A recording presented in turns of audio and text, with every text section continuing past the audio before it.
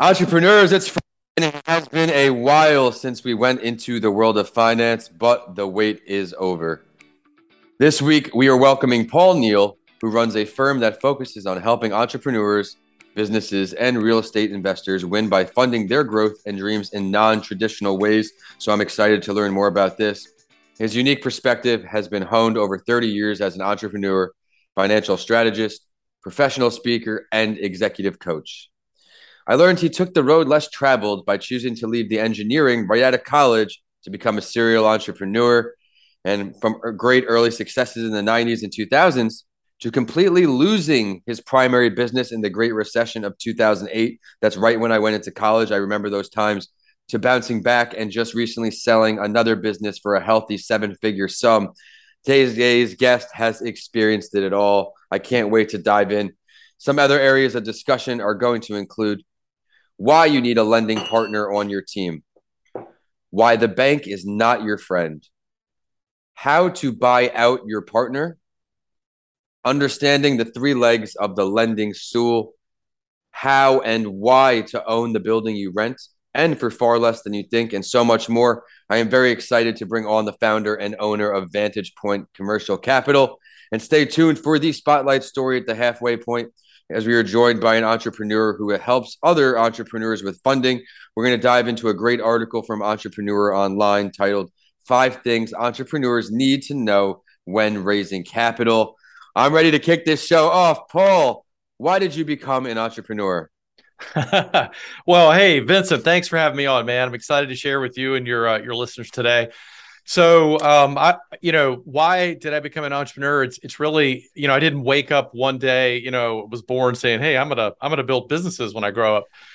It was more about the road that I didn't want to travel. So Yes. I was pretty good in math and science in school, and always thought I was going to be an engineer because I was creative, and that's what my dad did, and that's what I went off to school to study. And the best thing happened to me along the way. I took a job during school. The school I went to had a co-op program, so basically you'd be in school for a semester or two, then you'd work for a semester, and then back and forth. And so it was at that point that I figured out that I really did not like the constraints of a 9 to 5 kind of job. And I always had big dreams and desires and things I wanted to pursue. In fact, it's funny, my wife now, who was my girlfriend back in the day, used to laugh because she would come over, and I had a picture on my wall as a teenager. It was a Porsche 911, and a picture of Arnold Schwarzenegger all buffed up, and great 16, 18-year-old, right? And so she's like, "Man, this guy's going somewhere. He's got big dreams." And then when I started working, I realized that I didn't see that coming to fruition in that path, and I didn't really the environment was kind of stifling, and so it was that point that I felt like there was a different path that I wanted to take, ultimately. This segment is sponsored by Bedrock Business Builders, a small business startup specialist. Start, build, manage. I'm there with you. I went to school for finance, and I share this from time to time. I wanted that corner office with the job title and the money. And then once I got a small taste of it, other areas of my life were very unfulfilled, and I was not very happy or motivated at this job. I felt like I was more capable of the few tasks I was given. And also, I never had a mentor figure in any of my financial internships, Mm. turn jobs, PricewaterhouseCoopers, Merrill Lynch. I never really had someone that lighted the fire under my butt that really lit it up in me. And then once the adversity came my way with the car accident, I eventually got one foot in, one foot out, said no more of that. I'm going all in entrepreneurship. And that's led me to this great conversation today with Paul Neal by launching That Entrepreneur Show. Welcome back, everyone. And Paul, thank you for starting us off. I am Vincent A. Lancy, and I'm very excited for this show. As I mentioned in the beginning, we're going to talk a lot about raising capital. And that goes for someone who has a business or wants to start a business. These are great things just to know so you can be prepared. In entrepreneurship, being prepared is half the battle, I've found. But let's kick off the show here, Paul. What is one of your greatest lessons learned in entrepreneurship? You've had a very, very storied career. I'm looking forward to this one. I think that reflecting over it, I've had 6 or 7 businesses in my career, and again, I've had some winners, some losers, Yep. and I think that the biggest takeaway I can bring to the table is you have to be flexible. I think that's maybe one of my gifts. Everyone has certain gifts, but being able to not be a chameleon, but to be able to reinvent yourself and adjust and be, the market doesn't really care what you want. And I learned that the hard way. So you have to adjust, to build. So I've always tried to build businesses that would support my life as opposed to making my life, my business, my life. Yes. And so I'm all, as the world has changed, my first business started in 1990. So it's changed a lot. Right. And so, back then we had these things called fax machines, which you probably don't even know about anymore. Right. No, we had a fax machine at my house. Yep. Yeah. So anyway, the world's changed a lot. And so you have to adjust with it. And so what might be a winning idea today might not be a winning idea 2 years from now. And so the converse of that is the opportunity opens that, maybe you don't have the idea right now that's going to be your winner, but maybe next week you will. Maybe something will happen, an opportunity will pop. And I've always tried to think about, what can I do next? How can I do something better? What's the next direction for me? Just to try to stay creative. So I think really reinventing, being never getting comfortable in your position, because if you do get some modicum of success, it's easy to kind of get comfortable. And that's I think Brian Tracy called the comfort zone the danger zone. Yeah. Because that's really what it is. Yes, and that happened to me. I learned early learning lesson. I got comfortable after my first larger check where I didn't take my foot off the gas. I just didn't pursue the next opportunity. It was one of those things where now I learned, okay, you close one deal, you still work on the next one right away. I took too much time in between. I got a lot of podcast recordings, got a lot of writing done. But as far as monetizing, it was still an early lesson learned as I was transitioning the passion to a business. So that's great advice there, Paul. Thank you for that. I'd like to talk about your business, though, more. Let's talk more about your current business. So, Vantage Point Commercial Capital. So we focus in 3 areas, commercial real estate, business acquisitions, and growth capital.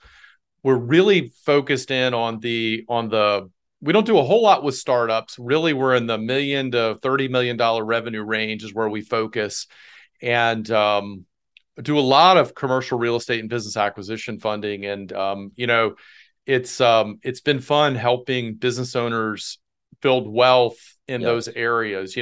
Not just to because once you get a business up and running, and now you have some cash flow. Now it's like, what do I do with this cash flow? How can I reinvest it to make my business better, to start creating some wealth?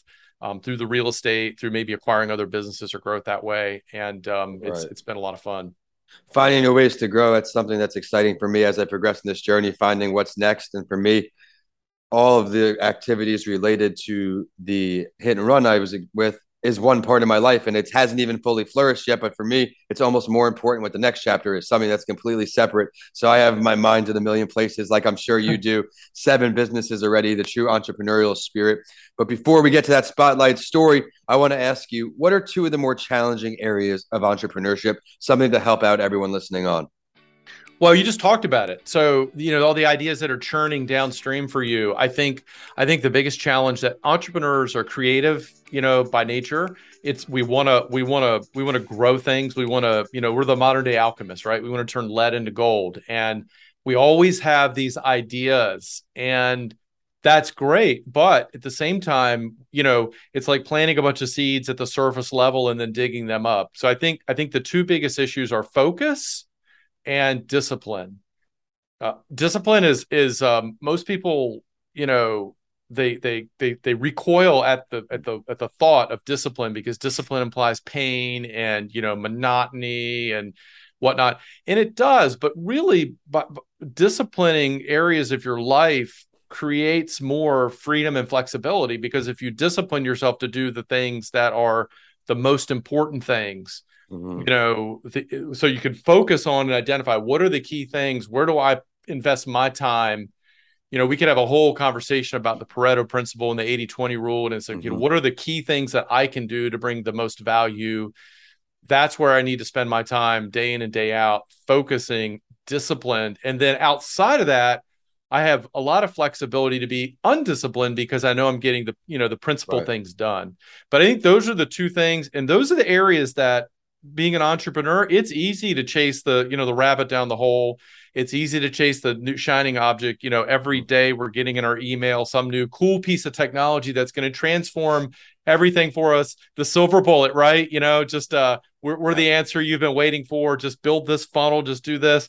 And the reality is, all of it may work a little bit, but the reality of the matter is, it's really, the key thing is, can you block? Can you tackle? Can you catch the ball? And I say these things because my team is horrible at all three of those areas. So, it's like, if they could just get that stuff worked out, then I think, they'll start winning some games. And at the end of the day, until you get that right, you might get lucky here or there, but you're not going to build a sustainable business. So, and I would say, business is just one aspect of your life. And I think that for me personally, one of the ways, because I don't think I was a greatly disciplined youth. I really wasn't. But I learned to become disciplined through areas outside of business. Like I started running, and I started having quiet time every day and focus, and just doing some things that forced me to, fill this time consistently, regularly, and then that bleeds over into the business world. Like, okay, I can apply the same skill here to, my number one activity that I need to spend my time on.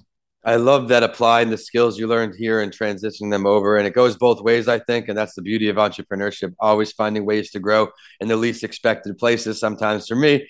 But I think now it is a great time to hop in the spotlight story. We have an all-star on the show today, leadership expert. Now we're going to look at raising capital here, and then bring Paul back on to get his take on it. The article is titled 5 Things Entrepreneurs Need to Know When Raising Capital. Again, it is from Entrepreneur Online, and here's how it starts. In the U.S., 2021 has been a record-shattering year for entrepreneurship. The number of entrepreneurs has soared as people seek out new jobs and more fulfillment in their careers and lives. This is post-COVID. A lot of people can agree with this. Crunchbase reported that venture capital funding went through the roof in the first half of the year, $288 billion invested globally, surpassing the already unprecedented second half of 2020 by nearly $110 billion. This is great news for most entrepreneurs who have traditionally dipped into their own savings to get businesses up and running. The average small business requires $10,000 in startup capital, according to the Wells Fargo Small Business Index. But in reality, most start out with less than $5,000, meaning their personal networks aren't enough and additional capital is necessary.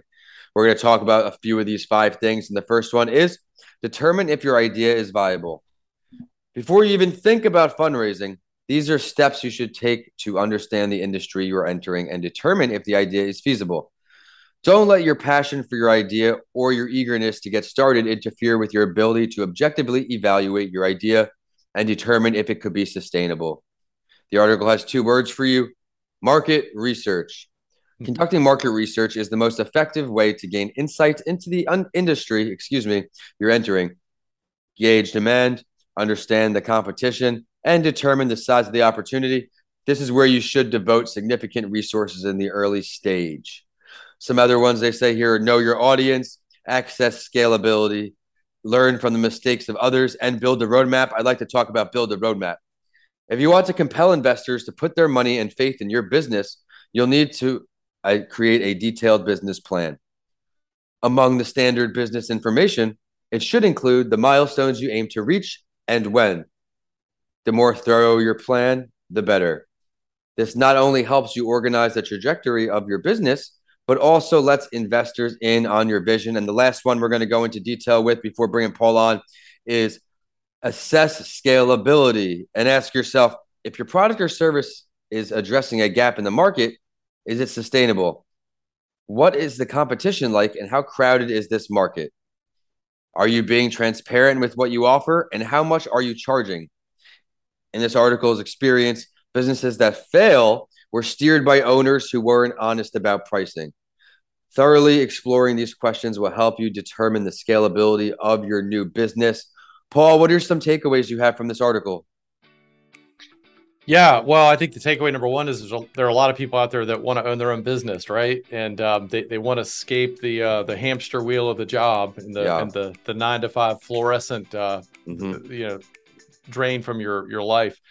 And I applaud that. I think the biggest takeaway for me just listening to it is the idea of is your idea viable? And I think I talk to a lot of people that want to start businesses or they have Right. startup businesses and they want funding. And the question is, in fact, I had a group that just a couple of weeks ago I met with that have raised a decent amount of money for a product, but they've done limited testing. And they talked to me about raising a pretty significant amount. And I asked them, well, what's your track record in terms of how do we know this is going to take off? Right. They have the plan. They have a product, or in this case a product.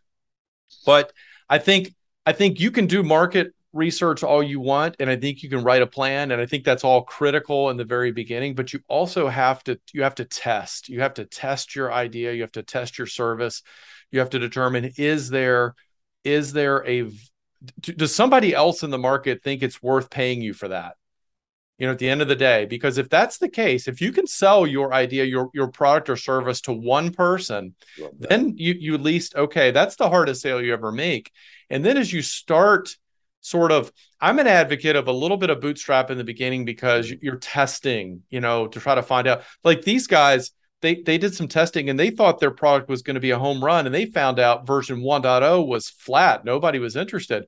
But after about 6 months of trying it, they stumbled into like an alternative benefit that they hadn't considered up front that really actually has sizzle, and now people are really starting to have a lot of interest in. So I don't think you can write that out on I love planning. Planning, it's, what do they say? Plan to go to war, and then as soon as the first shot's fired, you throw your plan out. And back to my thing about reinventing and Hmm. being flexible, and that's the name of the game. But if you have an idea that you can test and that there's some, you can exchange dollar bills for it in a way that's profitable, or at least you could become Yeah. profitable, then I think you have the seed of something that you can build on. Yes, another more great points.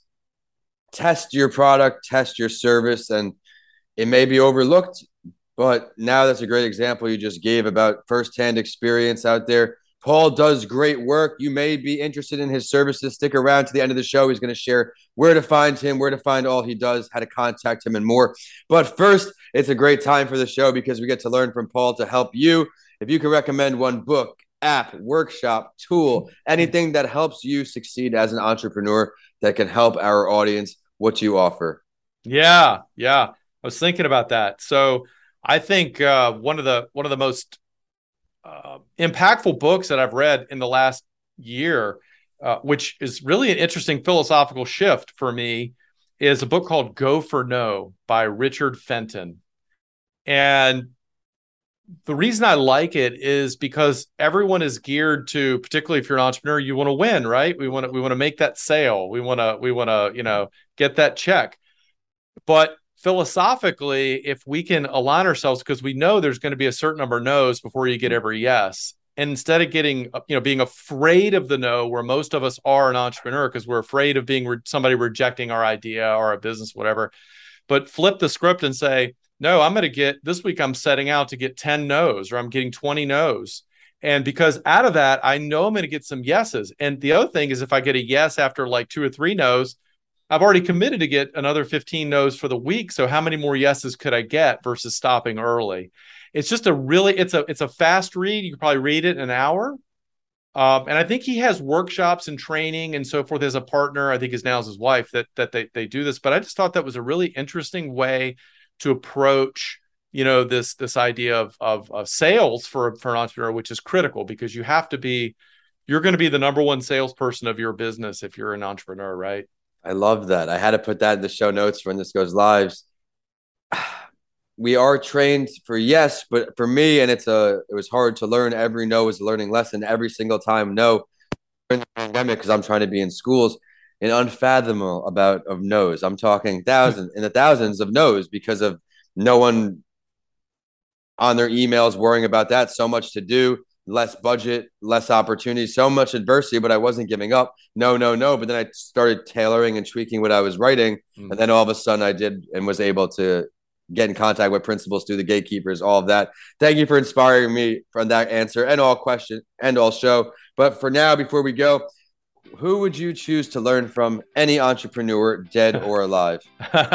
Well, I'm sure he's divisive to probably half of your audience, but I would say Donald Trump today. Okay. He embodies a lot of, a lot of people don't like his personality, and I get that part, but he embodies this concept of reinventing himself always, and has been successful through lots of adversity over his life. And is still going at his age, has still got a very high level of energy, and he clearly doesn't have to work or do anything. He's got more money than the government does. So, but I think the thing that he's done so well in his life, it appears to me from the outside, is surround himself with really high quality people that are really, really smart and make good choices. And I think that's one of the secrets as well. Surrounding yourself with the people to help you succeed. Find people to turn your weaknesses into strengths. Always ask questions, learn from others. Love it. Thank you, Paul, for a great show. It has been lights out. Where can everybody find you online?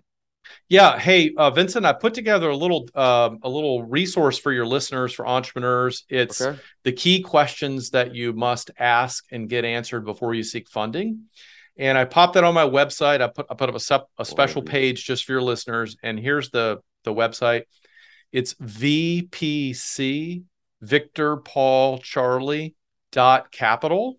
There's no .com. So VPC.capital/podcast and then a -TES for That Entrepreneur Show.